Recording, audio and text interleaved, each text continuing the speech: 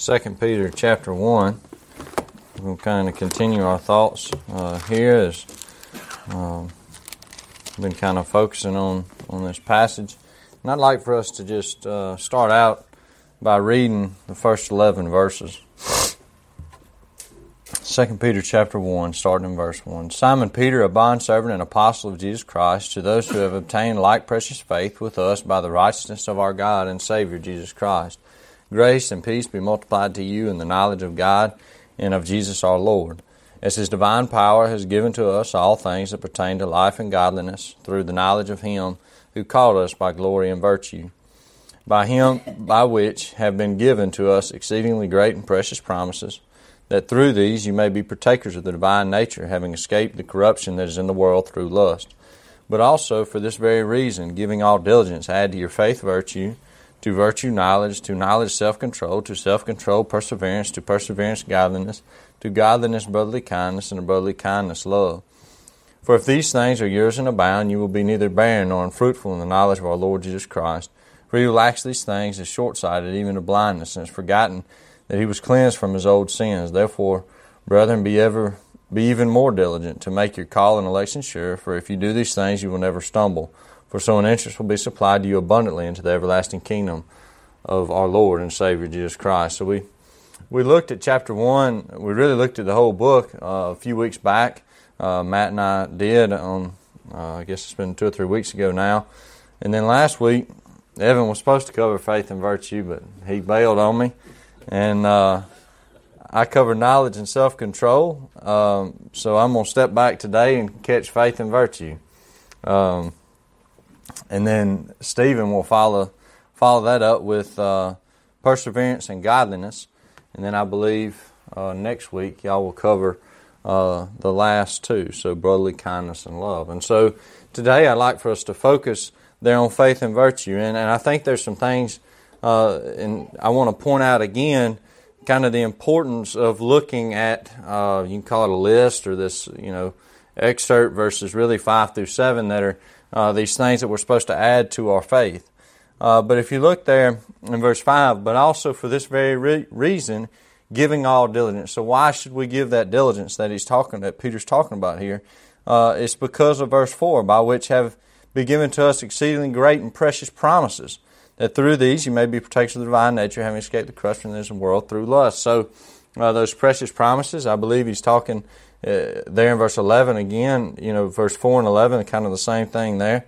For so an entrance will be supplied to you abundantly into the everlasting kingdom. So that's the precious promises that I believe Peter's talking about. Essentially, pay attention to this list and give it diligence. Why? To obtain heaven.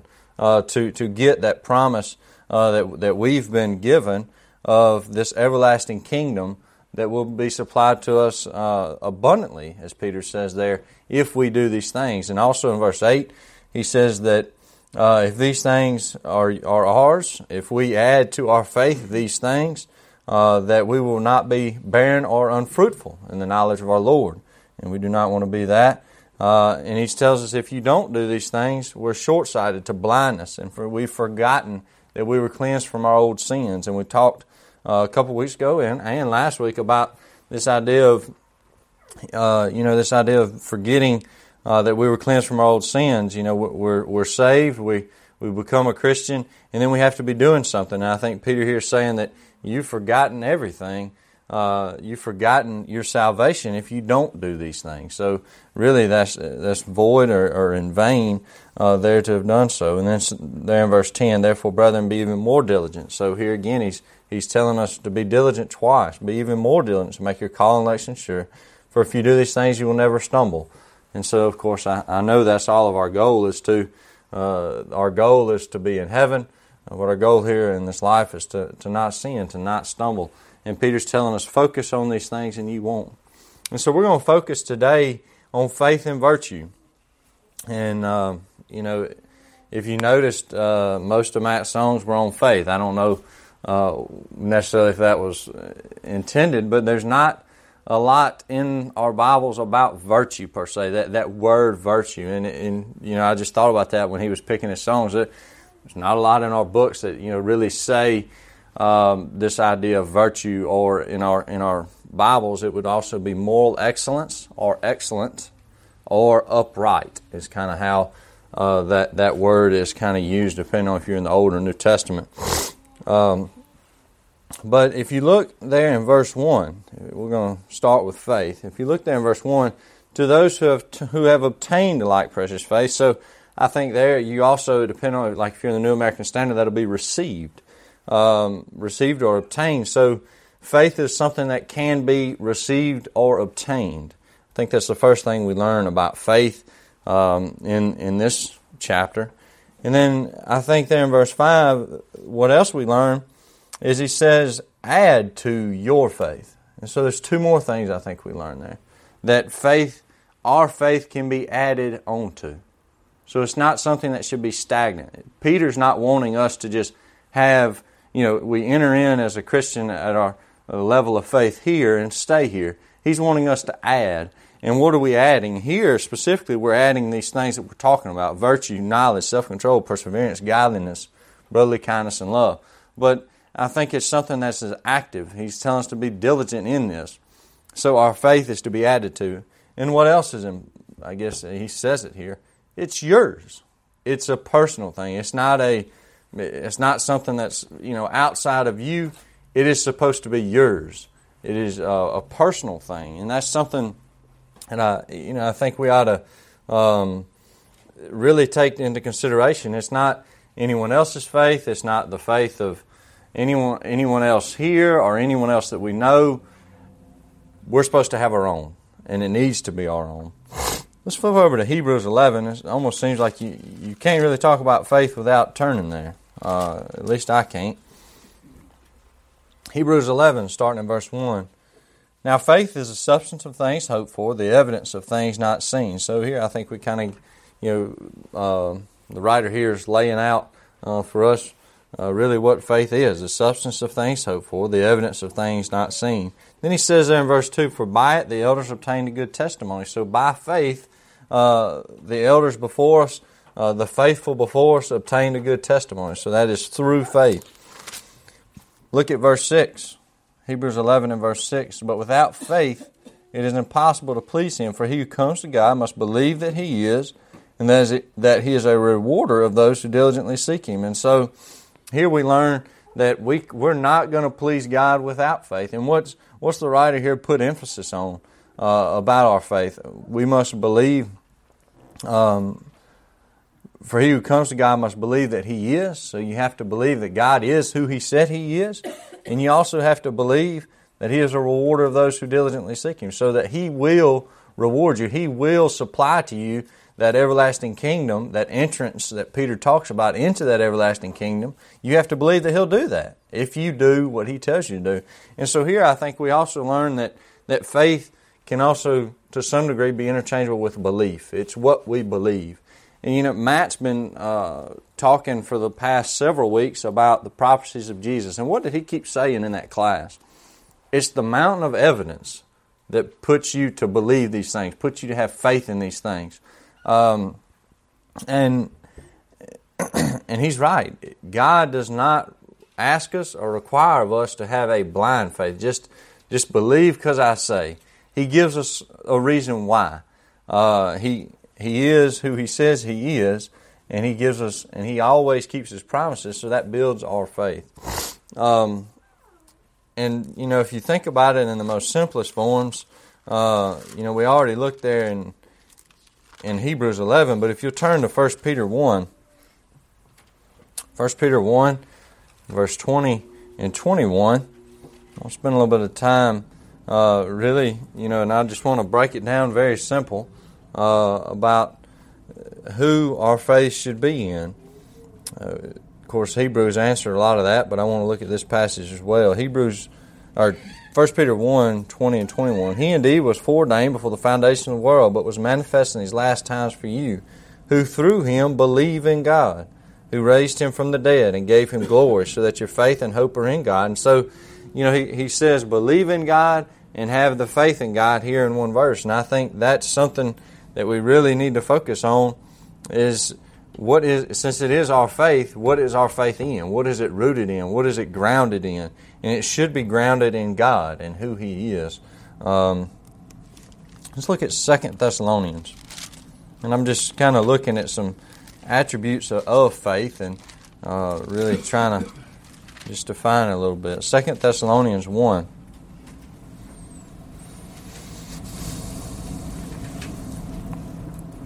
I want us to look at how we can grow our faith. Of course, 2 Peter talks about adding to it, but how does it strengthen? How do we grow it?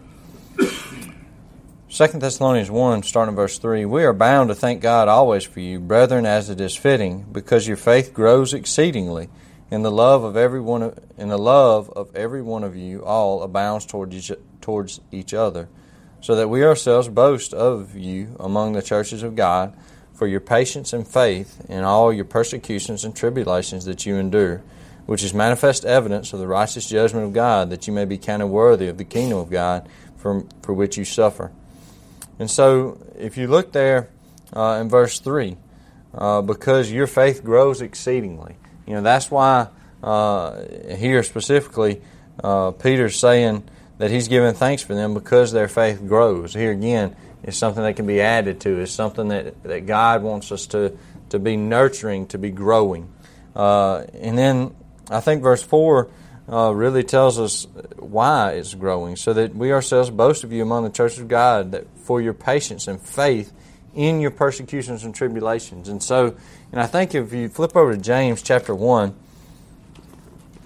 really kind of adds to that thought. James chapter 1, starting in verse 2, my brethren, count it all joy when you fall into various trials, knowing that the testing of your faith produces patience. But let patience have its perfect work, that you may be perfect and complete, lacking nothing. And so here I think we see this thought that our faith is going to grow through what? Through trials. That's how our faith is going to grow. And understanding that through those trials, God is with us and God will provide for us, and that He always keeps His promises. He always delivers us out of these trials. But that's how our faith is going to grow. It's going to produce something. Here it produces patience through these trials. Your faith produces patience. And so I think that's something important for us to remember, is that even though we might be going through trials, that's when our faith is strengthened the most. And so we should take those things on with joy, as he talks about here in James. Take it on with joy, because it's going to produce something that God wants. It's going to produce something that we need. So take those trials on with joy. It's going to help our faith. Also, let's flip back to 1 Thessalonians.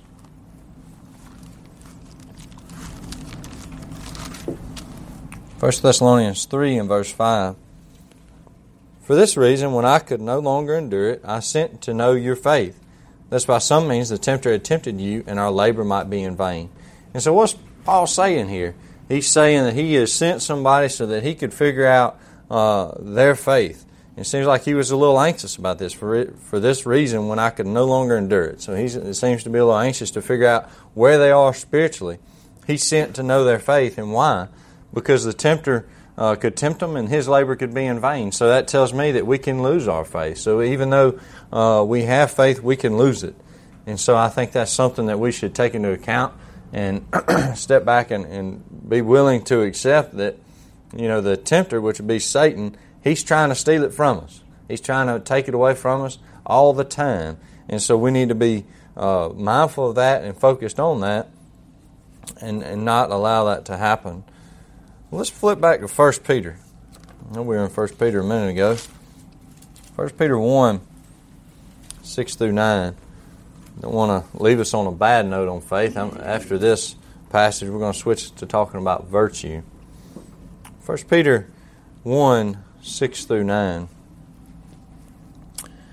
In this you greatly rejoice, though now for a little while, if need be, you have been grieved by various trials, that the genuineness of your faith, being much more precious than gold, that perishes, though it is tested by fire, may be found to praise, honor, and glory at the revelation of Jesus Christ, whom having not seen you love, though now you do not see Him, yet believing, you rejoice with joy inexpressible and full of glory, receiving the end of your faith, the salvation of your souls.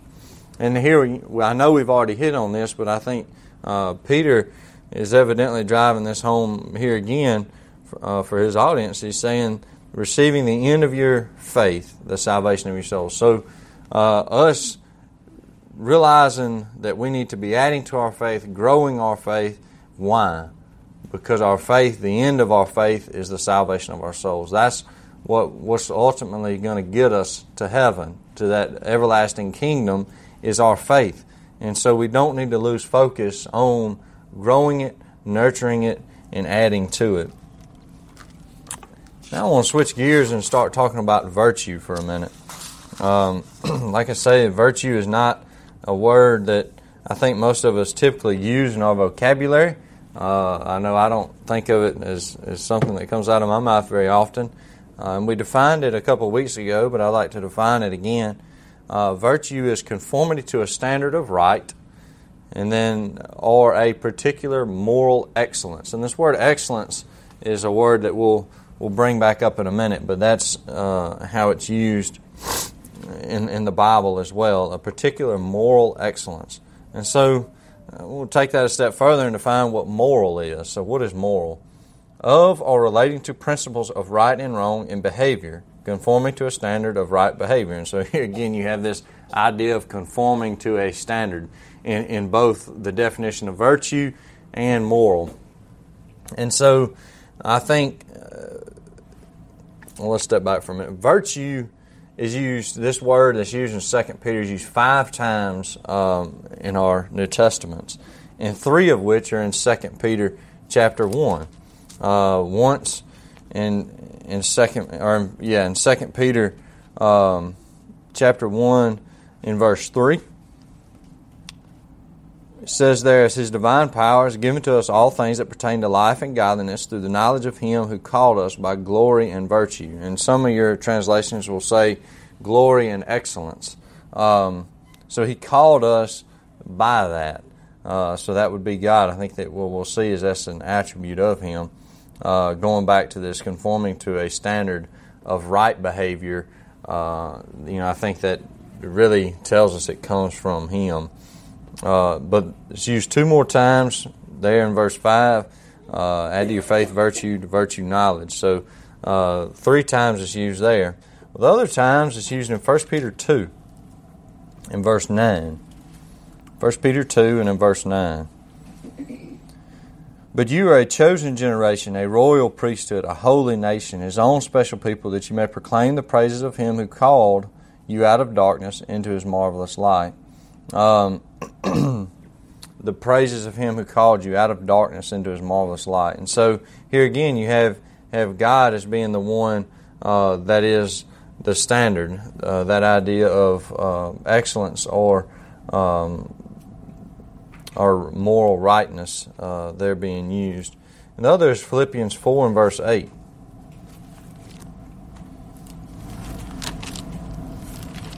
Philippians 4 and verse 8. Finally, brethren, whatever things are true, whatever things are noble, whatever things are just, whatever things are pure, whatever things are lovely, whatever things are of good report, if there is any virtue, and if there is anything praiseworthy, meditate on these things. Here again, in like the New American Standard, this word virtue, if there is any excellence, is what way I believe it's translated there. Meditate on these things. So here, Paul is telling them, this list of things that he wants them to dwell on or meditate on. Virtue is in that list. So anything of moral excellence, we're supposed to dwell on those things. And that's really all we have as far as the idea of virtue. But I think there's, just as far as the Bible defines it. But if we think of it and we kind of step back and think about, well, what is moral excellence? What do we think of when we think of moral excellence or virtue? It's those things that are really a step above. It's being excellent, being perfect. And of course we know the Bible talks a lot about being perfect. And I think what we see is that definition or that standard comes from God. So He is morally excellent. He is virtuous, as we would think. But we should all be striving to be as much like Him as we can. I think that's really, if you take it down in the simplest form, that's That's what Peter's telling us, is he wants us to be more like God. And one of the things to add to is godliness or holiness. And that's something that will be, I guess, will be talked about next week. If you would turn to Proverbs 31. This was a passage that came into my mind when I thought about the word virtue. And in Proverbs 31 and verse 10, who can find a virtuous wife? And so, for her worth is far above rubies. And, I got to thinking about, well, what are the things that Solomon puts on this lady that's virtuous? And I'd like for us to spend the rest of our time together this morning looking at that and just trying to take this as kind of an outline or pattern to talk about what maybe the definition of virtue is, or moral excellence. What maybe is that the Bible would have us to understand. And I'm not by any way saying this is the only thing that these are the only things that fall into that category. But I'd like for us to think about these things together this morning. Let's pick up there in we'll start in verse 10 again. Who can find a virtuous wife? For her worth is far above rubies. The heart of her husband safely trusts her, so he will have no lack of gain. And what I tried to do is go down through these verses and just try to put, kind of a short word or, definition of this. And what I got out of verse 11 is trust. That would be something that I would say would define this lady as virtuous. Her husband safely trusts her, so he will have no lack of gain. What I'd like for us to think about is that in terms of us and God. And so, can God trust us, and He's not worried about us at any time? He has no lack of gain when He's thinking about me as His servant going out. He's always able to trust me. Is that true of me? And I think, that's kind of the question I want us to be asking ourselves this morning as we look through this, is can God trust me? Can He safely trust me? And He has no lack of gain. Verse 12, she does him good and not evil all the days of her life. Also verse 22, I think, really comes back to this. No, I got my verses mixed up here. So no, not verse 22. But verse 12, she does him good and evil, or she does him good and not evil all the days of her life. I think that's going back to verse 11. I don't got my notes mixed up. But that's going kind of back to verse 11. She does him good and not evil all the days of her life. How does that relate to us and God? Are we always doing Him good? Are we representing Him in a way that He would say is good? That's a question for us. Verse 13, she seeks wool and flax and willingly works with her hands. And one thing that you'll notice reading through this is there's a lot to deal with hard work. And that's kind of what I got out of this passage mostly in verse 18 as well. She perceives that her merchandise is good and her lamp does not go out by night. Here again, she's a hard worker. Verse 19, she stretches out her hands to the distaff, and her hand holds up the spindle. Verse 24, she makes linen garments and sells them and supplies sashes for the merchants. Verse 27, she watches over the ways of her household and does not eat the bread of idleness. And so, what is Solomon? He puts a lot of emphasis on she's busy, she's active. And if I think about that in a spiritual way, am I that way spiritually? Am I that hard at work in the kingdom as this lady is for her household? Am I not letting my lamp go out by night? Am I being active and making sure that I'm busy in the kingdom like this lady is? Verse 14. We read this already, but another word that I want to take out of this would be diligent. She is like the merchant ships. She brings her food from afar. And so, she's very diligent. She's not just providing just anything. She's going and seeking. She's very diligent in what she is providing. She's not lazy in that. Verse 15, she also rises while it is yet night and provides food for her household and a portion for her maidservants. I got out of this that she's being a servant. She's serving others. I think that's something that we should be busy about too. Verse 16, she considers a field and buys it. From her profit she plants a vineyard. If I was going to take a word out of this, I would say she's got good discernment. She's considering something.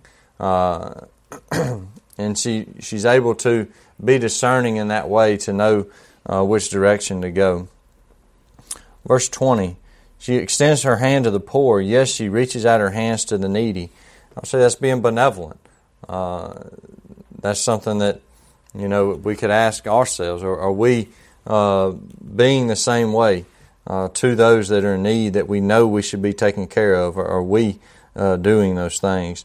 Verse 21, she is not afraid of snow for her household, for all her household is clothed with scarlet. So I would say she's prepared. She's prepared for the wintertime. And not only is she preparing herself, she's prepared those around her. Verse 17 and 25. Verse 17, she girds herself with strength and strengthens her arms. Verse 25, strength and honor are her clothing. She shall rejoice in time to come. I think this is dealing with the spiritual aspect of being prepared, really. If I think about verse 21 being more physical, I think you can apply that in a spiritual way. But verse 17 and 25 really, to me, seems like a spiritual thing that she's doing here. Strength and honor are her clothing. She'll rejoice in time to come. So she's preparing in that way. And that's what allows her to rejoice in the time to come. Verse 26, she opens her mouth with wisdom, and on her tongue is the law of kindness. Here I get that she's speaking wisdom and not foolishness. And of course, I think that we would all agree that's a virtuous quality. And then there at the end of verse 26, and on her tongue is the law of kindness. And I think about the verse that talks about let your speech be seasoned with salt. Let us, basically making sure that we're speaking in a way that will be received, that we're kind in our speech. I think is very important. And so I want to take and just read this as a whole now and just try to think about the things that we've talked about and add that and try to put that in your mind as maybe a good starting place for defining who we should be in a virtuous way. Who can find a virtuous wife? For her worth is far above rubies. The heart of her husband safely trusts her, so he will have no lack of gain. She does him good and not evil all the days of her life. She seeks wool and flax and willingly works with her hands. She is like the merchant ship. She brings her food from afar. She also rises while it is yet night and provides food for her household and a portion for her maidservants. She considers a field and buys it. From her profits she plants a vineyard. She girds herself with strength and strengthens her arms. She perceives that her merchandise is good and her lamp does not go out by night. She stretches out her hands to the distaff and her hand holds a spindle. She extends her hand to the poor. Yes, she reaches out her hands to the needy. She is not afraid of snow for her household, for all her household is clothed with scarlet. She makes tapestry for herself. Her clothing is fine linen and purple. Her husband is known in the gates when he sits among the elders of the land. He makes linen garments and sells them and supplies sashes for the merchants. Strength and honor are her clothing. She shall rejoice in time to come. She opens her mouth with wisdom, and on her tongue she is the law of kindness. She watches over the way of her household and does not eat the bread of idleness. Her children rise up and call her blessed, her husband also, and he praises her. Many daughters have done well, but you excel them all. And then he says, their charm is deceitful and beauty is passing, but a woman who fears the Lord, she shall be praised. Give her of the fruit of her hands, and let her own works praise her in the gates. And so I think, and I know there's other things that we could talk about here that could relate to virtuous. It's just some definitions or some words that I pulled out of here, just it's something to give us to think about, something hopefully that we can take and try to apply when we look in 2 Peter. And this is being something that Peter is obviously putting a lot of weight on. He only talks about a few things, and one of the things he does say is virtue. And that's something that we need to be adding to our faith the best that we can. Let's turn back to 2 Peter, and we'll close we'll close here. 2 Peter, starting in verse 5 again.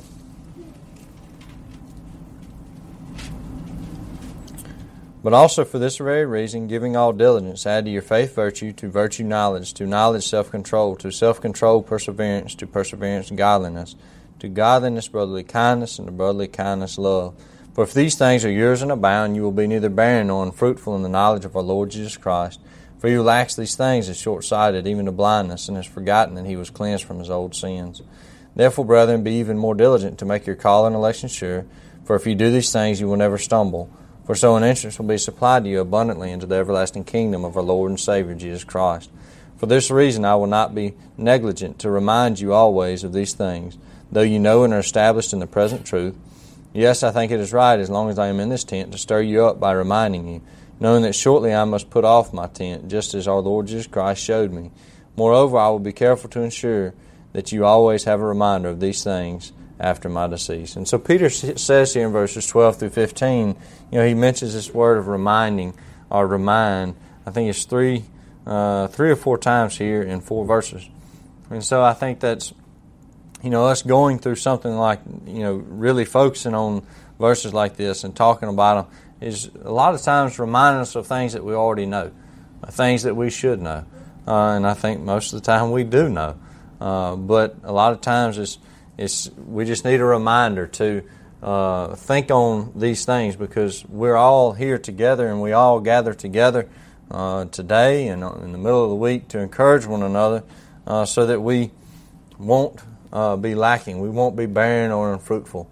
And so, I don't want us to ever get of the mindset that, I've heard this before, or, when are we going to be done with this or whatever. A lot of this is reminding one another and encouraging one another in these quote-unquote simple things, these things that are somewhat elementary in our faith, but things that I know for me I need to be reminded of. I need to be reminded and think about just the word virtue. Am I being virtuous every day when I go about my day? Does someone else define me as virtuous? The people that I come in contact with every day, would they say, well, he's a man of virtue? I don't know. I hope so. And I hope that everyone that all of us come in contact with would say that of us. But, at the end of every service, we offer a time for anyone that needs the prayers and encouragement of the saints here to come forward and tell us what that is so that we can pray with you and pray for you. Or if there's any in the audience today that aren't Christians that would like to become one, we leave this time for that. So if there's any need, I would ask that you come forward as we stand and sing.